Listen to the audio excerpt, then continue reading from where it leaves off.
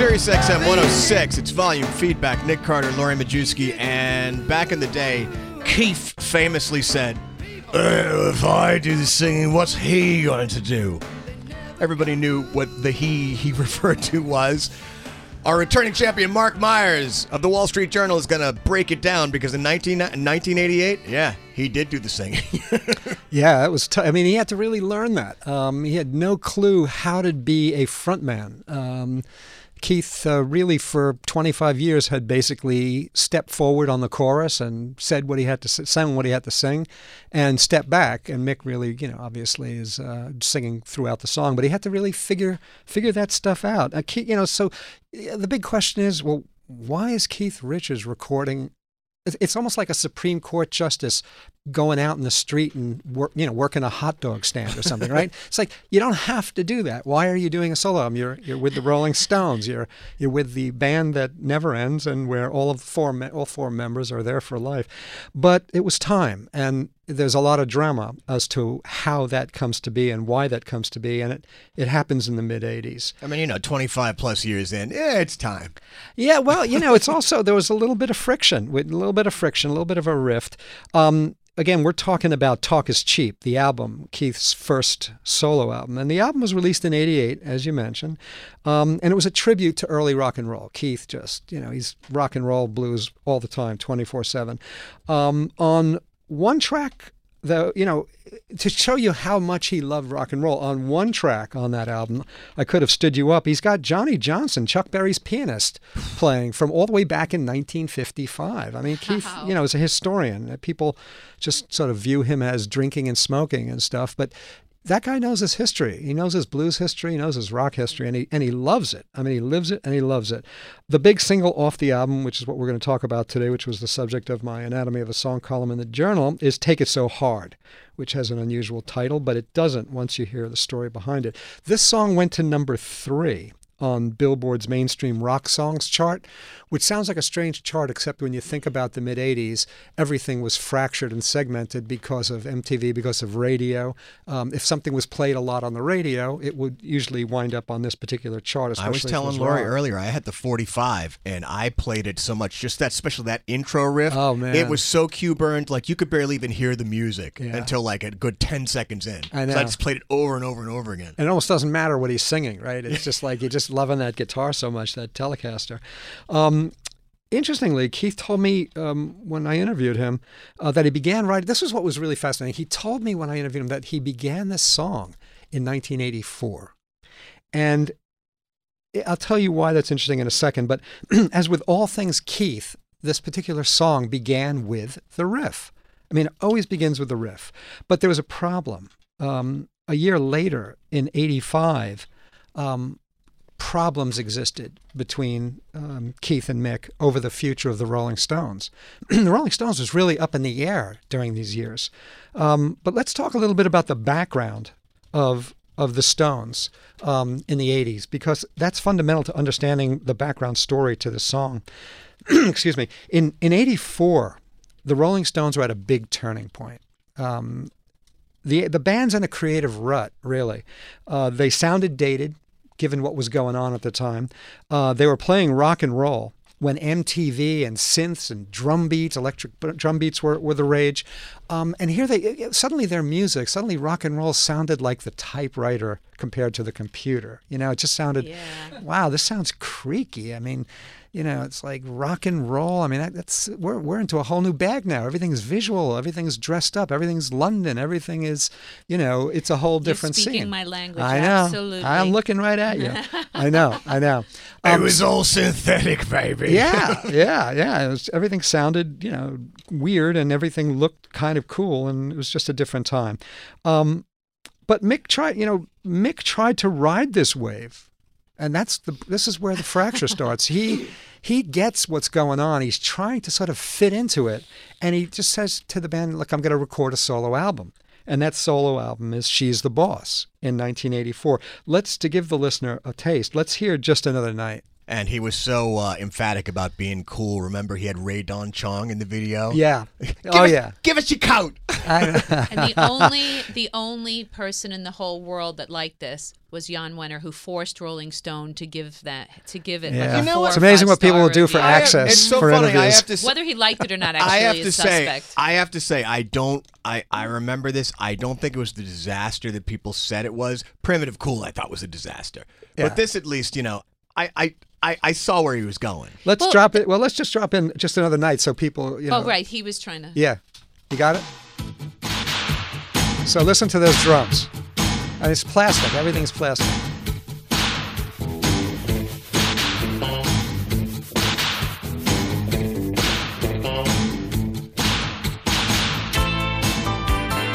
So this could be anything, right? This could be any singer could come in here. This could have been the Don Johnson. Could have been anybody. Anybody could have jumped in singing. Now you go too far. No, seriously. Now you go too and far. I just want to point out that it was at this point that Mick Jagger tries to get into the hottest new wave club in London, and they stop him at the door. There you go. They're like, "We'll let Bowie in," which is true, but not you. Mick, it's a weird time because Mick Jagger instantly becomes Benny Goodman or something. Yes. It's like the big bands are over and there's like something new. It's like boom, you're Glenn Miller. But Mick's move may have soured Keith a little bit because because in some respects, Keith wasn't that happy about all that. And that riff he was developing for Take It So Hard that we played at the intro, he kind of puts that in his pocket. And in 1985, the Stones record Dirty Work, and that song isn't developed, and it's not on there. He had it, but it's never brought forward for development. And when Dirty Work comes out, it's largely panned by critics as uninspired. I mean, it's just, let's hear, do you have One Hit to the Body? This is from Dirty Work, the Rolling Stones, in 85.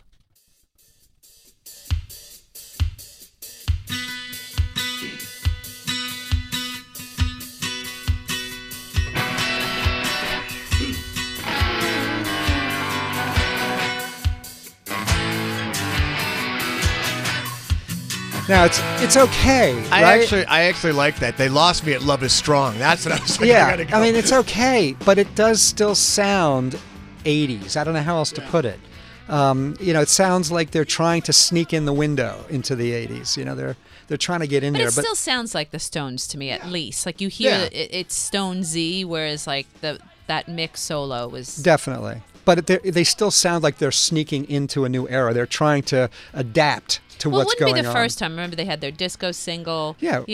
Well, but Miss You was great. There's a. But even Miss You still had sort of like a little bit of a dirt to it. This exactly. is very sheeny. That's the point. It's when airbrushed. They were trying, they were hoping it would Definitely. be like the way they fit in with Miss You. It's airbrushed. I think that's the point. I think that's well put.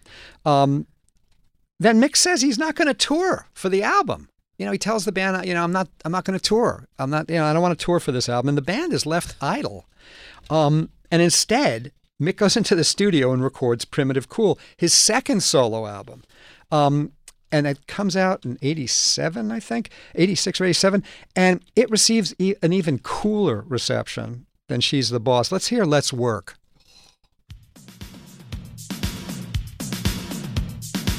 Not enough echo, not enough octaplex drums. He just can't make it solo.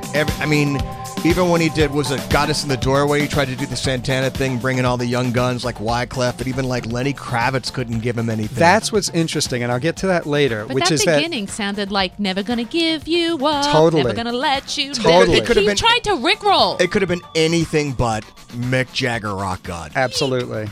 What's the trio of songwriters from London that wrote all these kinds of Stock and Waterman? Bingo. Yeah. We covered them a bunch of weeks ago. That's what that sounds like. So the final straw for Keith is Mick saying, "I'm going to tour for Primitive Cool." That's the FU right there. Yeah. That's where Keith is just like. And he's obviously Mick's traveling with the album's band, not the Stones. I mean, the Stones are basically on hiatus. And this was interesting. As I was talking to Keith about it, he got kind of quiet, and I said, "How did you feel about that? I mean, what did you feel like emotionally? I mean, even briefly, what did you say? What did you think to yourself?" And he said, then he felt, do a Keith imitation, but I felt lost for a bit. And it makes sense. Think about it. It's like you've got this job and you're working 25 years and you're at the top of the world. And then all of a sudden it feels like Mick's going someplace else. And the interesting thing about the Stones is Mick and Keith, if they're not together, they're much less. Mick plus Keith equals something amazing. And if Mick isn't singing with Keith's riffs behind him, those big Cadillac riffs, those chrome riffs from Keith, if he doesn't have that, something's missing. And if Keith is sort of playing and Mick's not bopping around there, in the vocal, there's a little bit less too. It's just a little more. It's just less. It's a little more anemic. And as Keith sort of said, I was in a band for 25 years, and suddenly, things aren't as important. I think it would make anybody question their chops and ability if suddenly what you had done for 25 years didn't have value, either in the culture at large and the music scene at large, and then also to your partner. Exactly, it was a marriage. There you go. That's beautifully put. That's really what it is. I think you did it. You nailed it. In '86, with the Stones' Idol, Keith decides, well, let me take a couple extra jobs. Let me see what else is going on. And he records with Ronnie Wood on Aretha Franklin's cover of Jumpin' Jack Flash. Now, Ken, this is the spy action comedy of the same name that was directed by Penny Marshall's first film and stars Whoopi Goldberg. Yeah. And Keith gets his mojo back. So unfortunate, though. Well, let's have a taste of Aretha Franklin's Jumpin' Jack Flash with Keith and Ronnie.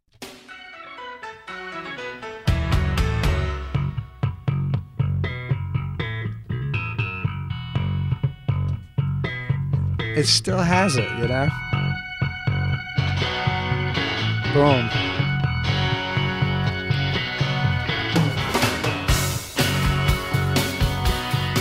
It's big. It's rocky.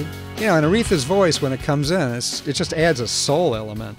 So when he's recording the song is where he meets Steve Jordan, his co-writer, on Take It So Hard and on Talk Is Cheap, and also, who becomes an integral member of the band that Keith forms ultimately for this album and for other solo ventures, which is the Expensive Winos.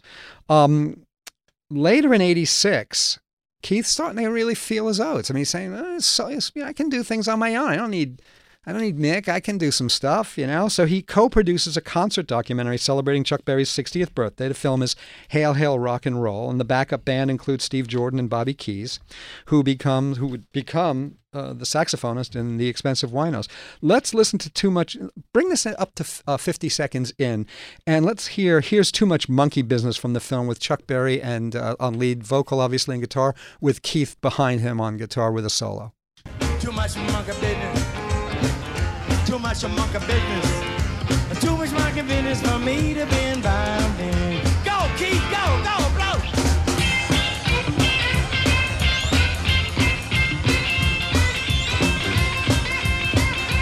That's flavor. That's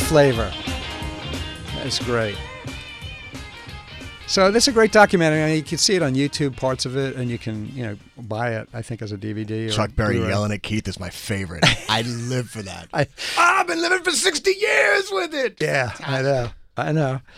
This is what Keith told me. He said after Hail Hail, he said, Steve and I spent more time together knocking around song ideas, and soon bassist and drummer Charlie Drayton began hanging out, and somehow guitarist Waddy Wachtel turned up, and the next thing I know, keyboard player Aaron Neville's son, was there, and that's the start of the Winos. They just all start hanging out together, and they start coming together.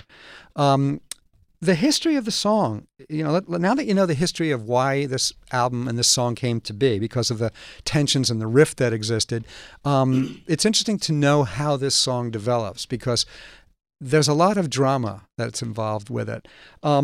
Well, let's take a break, and we'll dive headfirst into that. But first, let us reward you. Caller number 5, you win the Keith Richards Talk Is Cheap 30th Anniversary Box Set, which includes, deep breath, remastered 180-gram LP album, plus 180-gram of bonus material featuring 6 never-before-released tracks, 7-inch of Take It So Hard, the song we're talking about, the B-side, It Could Have Stood You Up, 7-inch single of Make No Mistake, It Means a Lot, remastered CD album, CD containing bonus material featuring 6 never-before-released tracks, featuring Mick Taylor, Bootsy Collins, baby, and Johnny Johnson. An extensive 80-page hardcover book with Anthony DeCurtis written essay featuring a new interview with Keith, including extensive rare and unseen photos from personal archives, a tour laminate, 2 lyric sheets, reproduction of the Talk is Cheap playback invite, Talk is Cheap tour guitar pick, 2 posters, courtesy of BMG, no purchase necessary.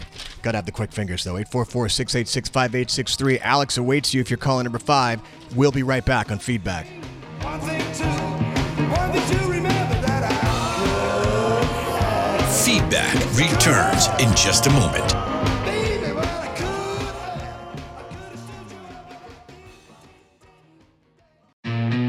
The real meaning behind your favorite songs. Not just big hits, but iconic culture-changing pieces of art. This is Anatomy of a Song on Feedback.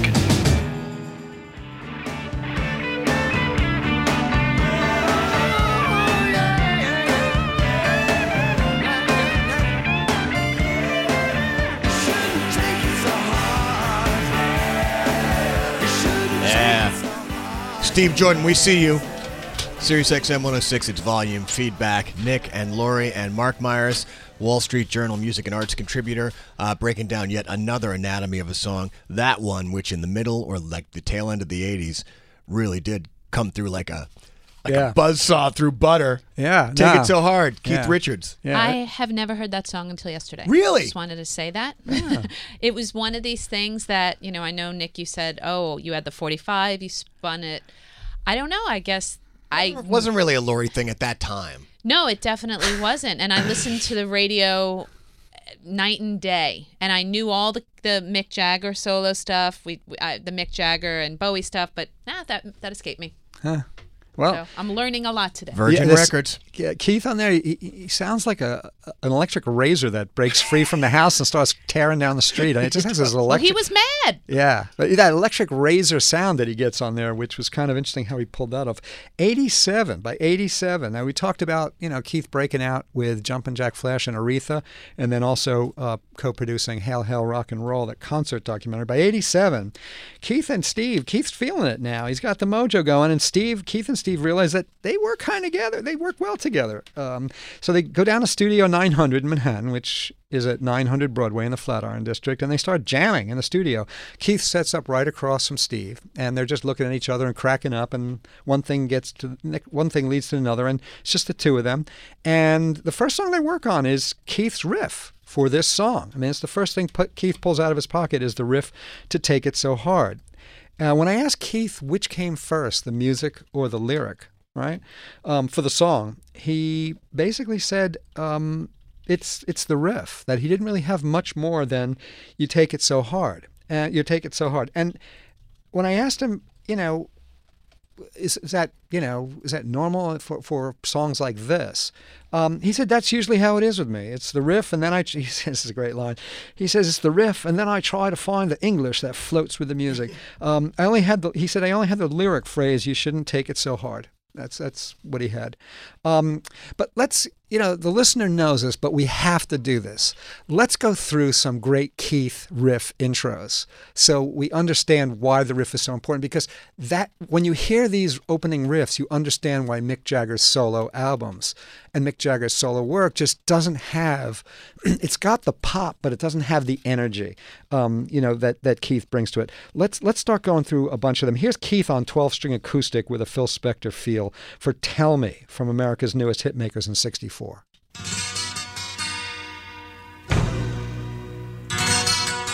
Just how he runs the fingers on that. All right, let's go to It's All Over Now from 12 by 5 in '64. Man, that is a big country western guitar sound. It's like a Gibson. We've talked about tone on the show. You always know from the first strum, it's Keith. I know. Let's go to Satisfaction from Out of Our Heads in '65. I mean, what a buzzsaw. Let's do Miss Amanda Jones from Between the Buttons in '67 as we drive listeners crazy. Why are you taking it off? Doesn't have fuzz. Man, huh? Between the buttons. That's Miss Amanda Jones. Give me Citadel from Satanic Majesties in '67.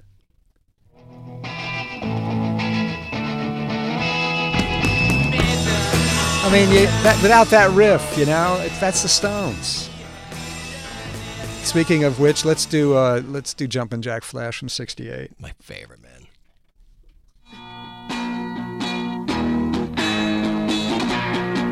Sheesh.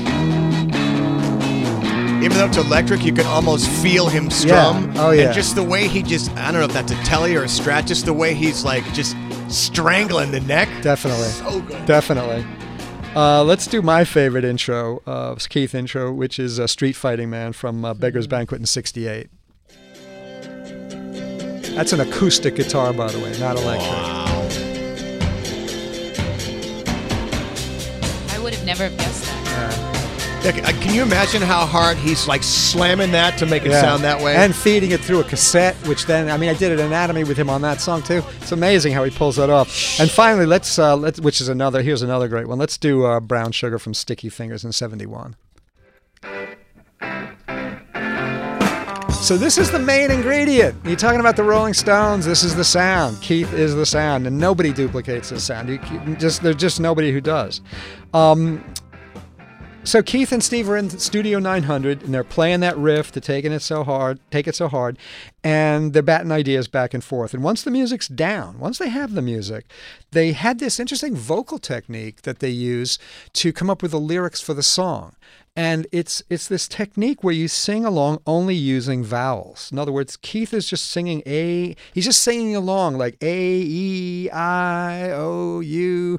And what happens is, as Steve Jordan was telling me, the more you sing those as you're playing, you play it over and over again, you sing those, words start to come. You start to pull words out of the sky. You start to pull words out of the air that go with that. And you start to put things together. It's sort of a way in which you get inspired to sing, almost fake sing, but at the same time start to develop language with those particular vowels that pulls it together. So Bono does that. It's almost like he's scatting where he's like, he waits till words come to him. Rod Stewart did that also, does that also. He did that on Maggie May. That's how he came to the lyrics. He just sort of creates this demo, as they're playing it down, where he's just singing anything to sort of get a grip and start the imagination going. So down in Antigua, not long after, in late '87, Steve transcribes the tape. Right? Yeah, they're taping everything. And he sort of turns them into a story. He rearranges some things and he puts them on a couple of pieces of paper and he hands them to Keith down in Antigua. And Keith takes a pen. Keith's looking at it, scratches his head. I guess they're in bathing suits, those little short bathing suits, and then flip-flops and wherever they are. And Keith takes a pen and he cuts out every other line with the pen. And Steve was telling me that by doing that, it was amazing to watch because he could see on Keith's face that he could hear the music. He could hear the music, and he was looking to see what sang well, what played well. And he realized that the song needed more air, that getting all those words in, you needed less words, and you needed to be able to get the music through. It needed to bleed through. So he cut it back. This was what was fascinating too. I said to Keith, when you first started writing this song, who is it about? It's got to be about somebody. Is it about the guy that delivers the mail? Is it about, a girlfriend? What's going on? Something, you weren't happy about something. And, he says, he was probably thinking about Mick originally. And, that's kind of interesting because if he was, as he says he was, then he's worried about his, the group. He's worried if you're in a band like that and everybody breaks up, you're basically spending the rest of your life going from band to band. He knew what lay ahead for him if the Stones broke up. They all did. And if that happened, he'd basically be going from band to band, like Ronnie Wood or somebody else, where you're not, what you had is gone and now you have to find a new home. Like Jeff Beck. Right. Kind of forever wandering the road. Correct. There's nothing wrong with that. It's just the way it is. Jeff Beck was cool with it, but that's not what Keith wanted. Right, correct. And Keith likes that stability. He likes to be able to, do his thing within that unit. And the lyric line he had when he was writing it, the only one, you shouldn't take it so hard, is about Mick's touchiness. Now, this isn't what Keith said, but it's clearly that's what it is. That that Mick's touchiness and, not appreciating what we have is really what Keith's writing about here with that line. To me, I mean, that's not what Keith said.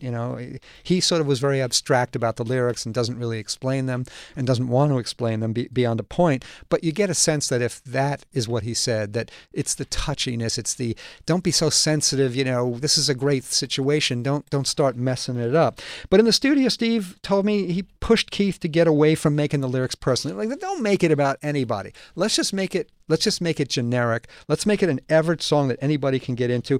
And when I asked him why, he said he didn't want the song to wallow in the gossip columns when this album came out, because it would have. This song means this, and these lyrics mean that, and these guys are fighting. They could sense that if they had done it that way, they developed it that way, they would break up. It would be enough of an insult, and a permanent insult, not just a no guitar in the solo album, but it would be sort of an endless album being played about their anger and their bitterness. And it's one of those things that it would be unforgiven, I think. So they record the song at Le Studio in Quebec, not in Quebec City, but in the province, about an hour and a half outside of the city, in the summer of '87. But as the band keeps playing it down, the song isn't happening. They're playing it over and over again in the studio, and it's like, it's just not, it doesn't have the jauntiness, doesn't have that kick. And suddenly Steve gets up from the drums. Not many people know this. I mean, I don't think they do. I mean, they know what happens, but they don't know why. Steve gets up and just asks for Charlie Drayton's bass. And Charlie just instinctively goes over to the drums and sits down at the drums. And I said, why did you do that? I said, I went down, we know that you do this because it's in the credits. You're on, it almost looks like a typo. You're on drums on the entire album, but on this song, you're on bass and Charlie's on drums. I mean, was that a mistake, or, why did you do it? He says, the groove, they couldn't get into the groove. The groove wasn't there. And since Steve had co-wrote it with Keith and had been playing it for so long, he knew where the groove was. And this is really interesting. What most people don't realize, in a group like this, or any great group, the bass is driving everything in-house. In other words, it's the metronome in the kitchen. Most people can't hear the bass when they're listening to the song. It doesn't matter to them. I mean, it's there, you just can't hear it. But in a group, that's the tick-tock. Everybody's listening to the bass. Everybody's hanging on the bass to find out what they have to do themselves. How am I going to play the drums? How am I going to come in on guitar? It's the bass that's the conductor within the group. And he said he knew the groove. As he said, the bass defines the song structure and gives everyone something to grab on. And he knew where the groove was. Steve knew where the groove was. And as soon as they switch, they record again and they get it in one take. Done, finished. Everybody looks at each other. And as Keith says, everybody looked, and it was like, congratulations on everybody's face in the studio. That's like, we got it. This is it. Was there a sense of if it had to be fresh? It's so interesting. Sometimes, I don't know about you as a writer, you'll write the same lead over and over and over. And then sometimes you have to kind of like try a completely different lead that has nothing to do, a lead of a story. It's almost like that. Like they had to like change up the air in the room to get it right. Yeah, I mean, that's a great way to put it. And they also had to get, without that groove, without that snap, the song felt, these guys knew that the song felt that it was missing vitamins, that it wasn't an A+, that it was sort of like a B+. It was an album track versus like a pop single. They didn't have what they had when Studio 900. Keith and Steve knew the formula for this song. And Steve realized, playing the drums, he realized, let me get to the bass, let Charlie jump on the drums, and let's see if we can get this thing just right. Let's see if we can get that. And this is what people at this high level, and multi-instrumentals, like the fact that you could play more than one thing. And that Charlie can play the drums. Like you listen to the song, and those drums are so powerful. You think it's Steve. You think it's Steve on the drums, right? Yeah. That's why you think it's almost a typo on that thing. Keith, by the way, uses his 1951 Butterscotch Fender Blackguard Telecaster that Eric Clapton gave him in '71. He calls this guitar, as most people probably know, the Micawber. This is the Micawber. Micawber is a character, by the way, in Dickens' David Copperfield, who routinely says something will turn up, which is great. I mean, Keith calls it Micawber. Nobody ever sort of defines what Micawber means or why, but the character keeps saying something will turn up, which is brilliant, right? Because Keith calls the guitar like something eventually will come up. right? In the guitar, like if he doesn't know what he wants to play, something will come up, and which is why he calls it the macabre. It's deep. I mean, that's Keith. He's got a very interesting, well-read, deep side. On the song, Keith's biggest challenge was learning to step into the role as lead singer, as we talked about earlier. It's tough stuff for him, as we said. He stepped in for a couple lyrics. If you watch the videos, and he steps out, and Mick's driving this thing, so he had to figure out how to sing all the way through songs, which was tough. And he said to me he admired Keith a lot more as a frontman. And I think Mick admired Keith a lot more when he read the reviews of his own solo album. I think after this album, these guys come to realize why they exist together and why they're doing so well. Keith said he never played the song for Mick. Never, said you got to hear this, or but he knows that he loved the album. I think there was a point. Ooh. Yeah, there was a point.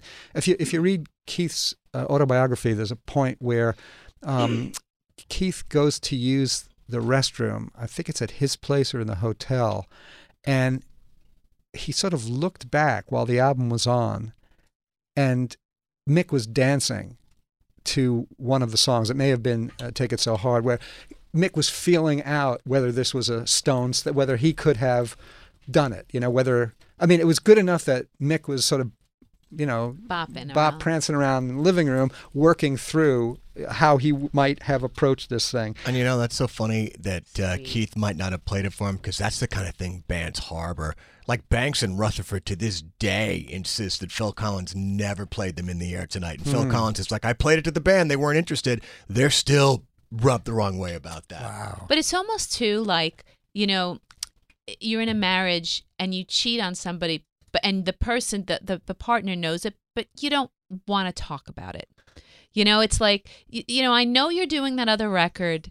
Please don't come and bring it to me. But then, you go on YouTube or you go on Facebook to see who they're actually dating. Mick wanted to hear the music, but he was not going to say, hey, send me your solo album. Like, there's a sweetness to that. No. Again, marriage. Yeah, and it's also boundaries, right? Those solo things are separate. It's sort of like they're out. It's sort of they went out with the guys or somebody. You know what I mean? It's like, but it's open marriage, right? It's like they were dating outside the union, and then they realize I think they really do realize how the results are so lackluster, and and I think why that becomes so painful, I would think, if I step into their shoes, is you come to realize your shortcomings. If you're Mick Jagger, I would think that when you hear back, as much as you might like those solo albums or you did your best on them, you're not hearing Keith in your ear. You're not hearing him in your ear's peripheral vision, and without that there, you're half you. And I think Keith has the same thing, that without Mick doing the front vocals, without him as the front man, it doesn't have the dirtiness and the nastiness and the edginess that matches his guitar. The guitar's great, but without Mick's voice, they're hand in hand. It's hand in glove. It's like whenever I see Mick play guitar, I'm like, you don't need to. I mean, it's enough that you're Mick Jagger. You really. Well, when Freddie Mercury did his solo albums, his big complaint was, you know what? I always wanted to do it my way, but doing it my way meant I lacked the tension that I had with you. Well put. The tension between us made me. For sure. The best me. That's it. It's sometimes the fortunate thing for us and for them is that these guys realized it at the precipice. That they didn't think about all the bands, from the Beatles on, right? Where I don't like you anymore, and, your wife's in my face, and I don't want this person in the studio, and I don't want to do this song this way, and that sounds stupid. Eventually it's like time to go off on their own. When they go off on their own, what they had is never recaptured again. They have yes men when they go off on their own. Yeah. Not tension. Right. And what makes the Beatles and the Stones so great is that tension. It's the contrast and the friction between, the guitar and Mick's voice, and then everything else that builds around it, with an enormous feel. And these guys, it's what they do. But separately, not so much, because there's vitamins missing again. And this is interesting because I asked Keith, I said, on Take It So Hard, it sounds perfect for Mick. It really does. I mean, it sounds like if he had done the vocal on that thing, I mean, that would have been the hit off of Dirty Work. And I said, well, you guys, when you're on tour, I mean, you ever think of bringing it forward, like having him rehearse that thing and doing it? And he said, right away, he said, Stones will never play Take It So Hard or any of the Wino songs. And this was what was really cool. He said, I'd never mix the two groups, never mix them. He said, and he started to sort of ruminate. I mean, he said, oh, no, I'd never mix the two groups. No. I mean, he was sort of thinking it through and knowing it as if that would never happen. And he said, I wouldn't want to confuse the issue. And then he paused and said, the Stones, all the Stones. And to me, that was like a thunderclap. That's a mic drop right there. That was a thunderclap. That really was. He recognizes Yeah, I mean, the enormity of who they are, and also it's the sound. You don't bring your girlfriend to the party that your wife's at. Like that's also the other thing that I'm thinking. Don't bring sand to the beach. Right. All right, let's take a quick break. I'm sorry. Go ahead. No. I was going to say it's also the sound, right? He's sensitive to the fact that there's two different sounds, and that the two sounds, it would never sound good. It would never sound good over there, and that would never sound good over there. Yeah, but they do enough concerts that they could have a Keith solo section while Mick goes off and does something. But it's interesting that they would not do that. Other bands do that a lot. It would be cruise ship. Well, that would also open the door to a Mick solo session, and nobody wants that. Just another honestly, night. she's every once in a while I will listen to not all of She's the Boss, but I mean, come on, Nick. No, I don't remember that album. No one does. That's not true. I don't remember that album as the disaster everybody said it was. It just wasn't Mick Jagger. It was just too smooth. Primitive Cool, I thought was horrifically bad. Yeah, from the title. And Got Us in the Doorway, there was one good song on it. The rest were just shite. Yeah, well, it's like I said, they like realized he and Wyclef was just a bad marriage, man. They realized it was a bad scene, and unfortunately, because then they came back together, and they've been together ever since. All right, let's take a quick break. We got a little more to go from Marc Myers. Always so educational. We'll be right back on Feedback.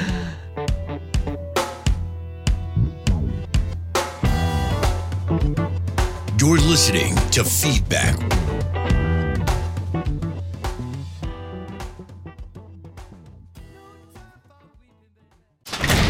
Taking you inside the making of a hit. This is Anatomy of a Song on Feedback.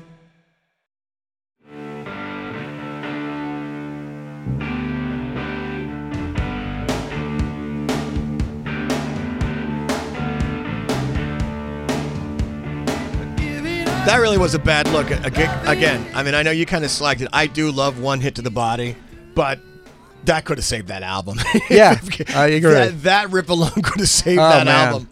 Totally. All right, Marc Myers is here, Anatomy of a Song. That song, Take It So Hard. Keith. Let's do a top 10 as we always do at the end, top 10 songs. But this time, let's do 10 songs with the word. Again, we were covering Take It So Hard today. Let's do 10 songs with the word hard in it. And many of them are just fabulous. And I think we did when What a Fool Believes. We did 10 songs with the word fool, about fools, and they were all like hits. Every if you put fool in a song, you're going to have a hit with it, no matter what. If Chicago Hard Habit to Break is not on this list, it is completely specious. I don't know. Let's go back. Let's start. We actually are going to go back. Let's go back to 1931. Jeez. This is Skip James. Well, it's Keith, and we got to get some blues in. Hi, Keith. Skip James, Hard Time Killing Floor Blues, 1931.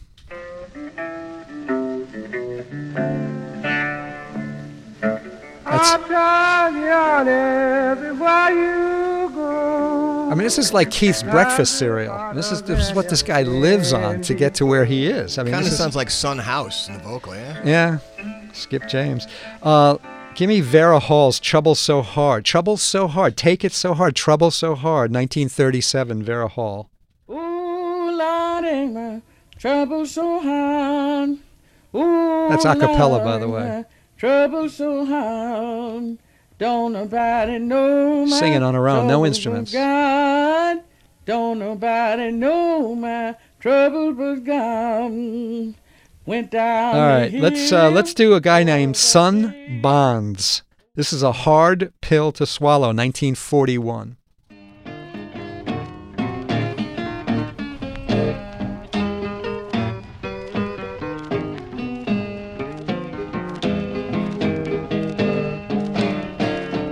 It's a hard pill to swallow. Fill my heart with We could do a whole pain. show on this thing, you know. This is great stuff. This is for Keith and Steve. Let's do Charles Brown's Hard Times, 1951.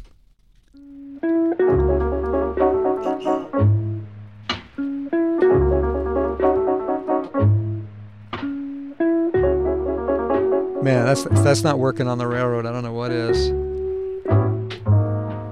I've got pains in my head.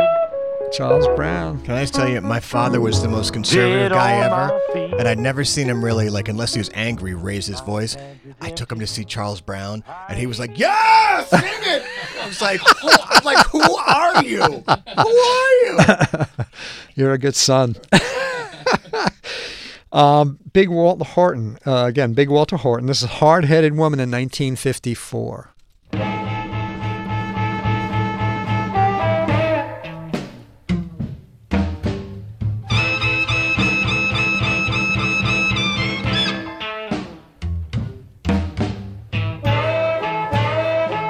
Man, what atmosphere in this thing, right?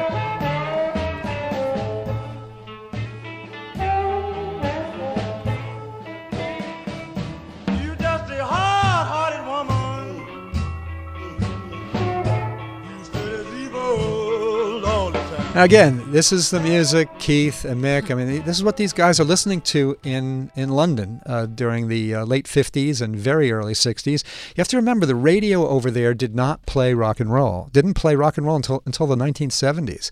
So you've got the pirate ship. You know, some people can get that off the coast of England. And you've got Radio Luxembourg that they can listen to if they've got a radio late at night. But for the most part, the radio isn't counting down anything. These guys are, you know, you can go to, the only way you can listen to this stuff is if you go to the record store and buy it.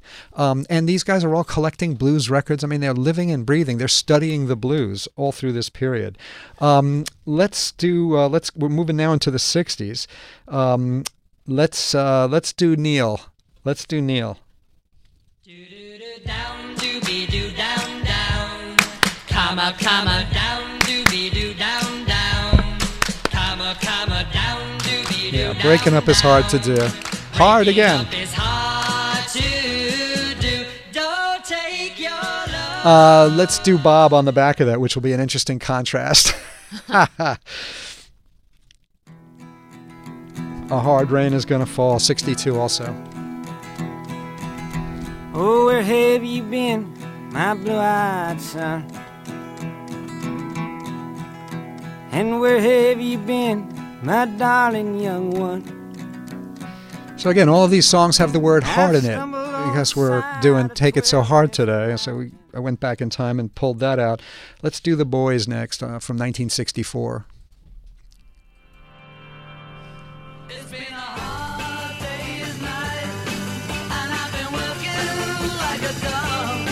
It's been a hard day's night. Again, all of these are influences. They're all influences. Let's do the song from Hair, 1969.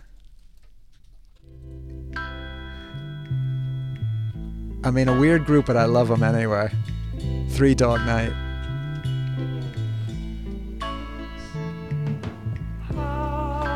This song had a great arrangement, no matter what you think of them.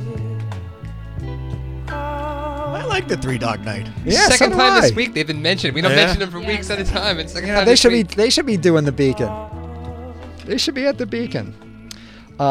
Let's do the Who from 1982.